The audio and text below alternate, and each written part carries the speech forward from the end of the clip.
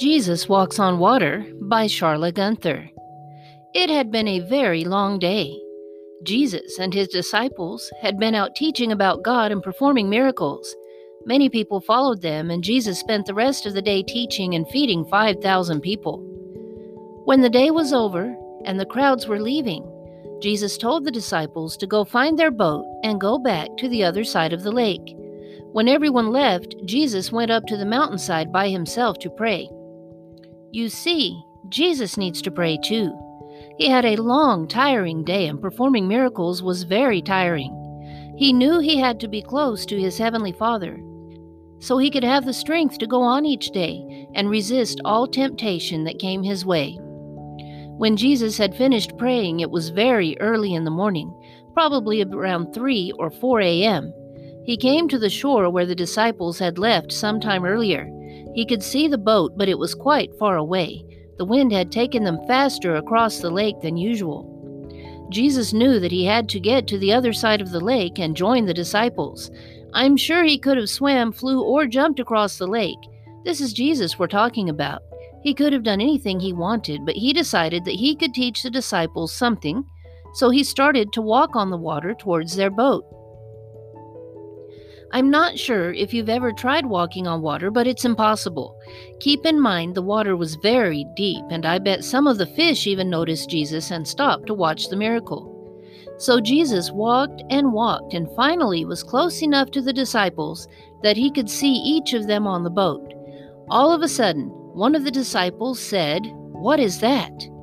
He pointed out into the water, and all the disciples turned around to see what was out there. "I think it's a ghost. What else could it be?" A few of the disciples said, terrified.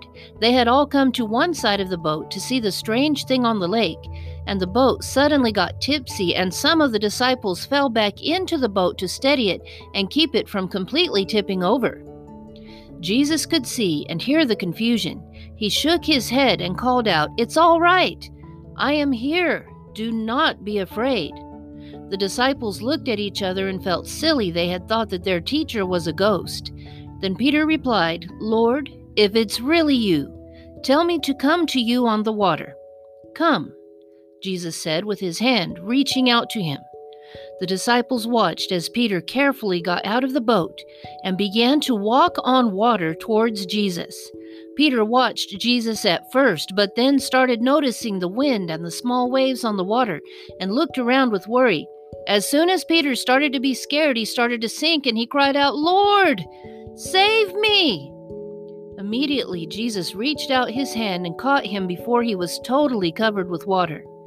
"You have such little trust for me, Peter," Jesus said. "Why did you doubt me?" Peter walked to the boat with Jesus by his side and wondered to himself why he got so afraid. He knew that Jesus could do anything. It seemed that as soon as he took his eyes off Jesus, he started to think about other things, and that is when he began to sink. As soon as Jesus got into the boat, the wind stopped and the water was calm. Then everyone in the boat worshipped Jesus, saying, "Truly, you are God's Son."